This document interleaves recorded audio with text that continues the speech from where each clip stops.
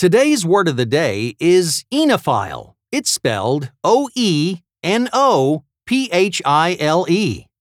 Oenophile is a noun that refers to a lover of wine. The Greek word for wine, oinos, provides roughly half of our word of the day's origin.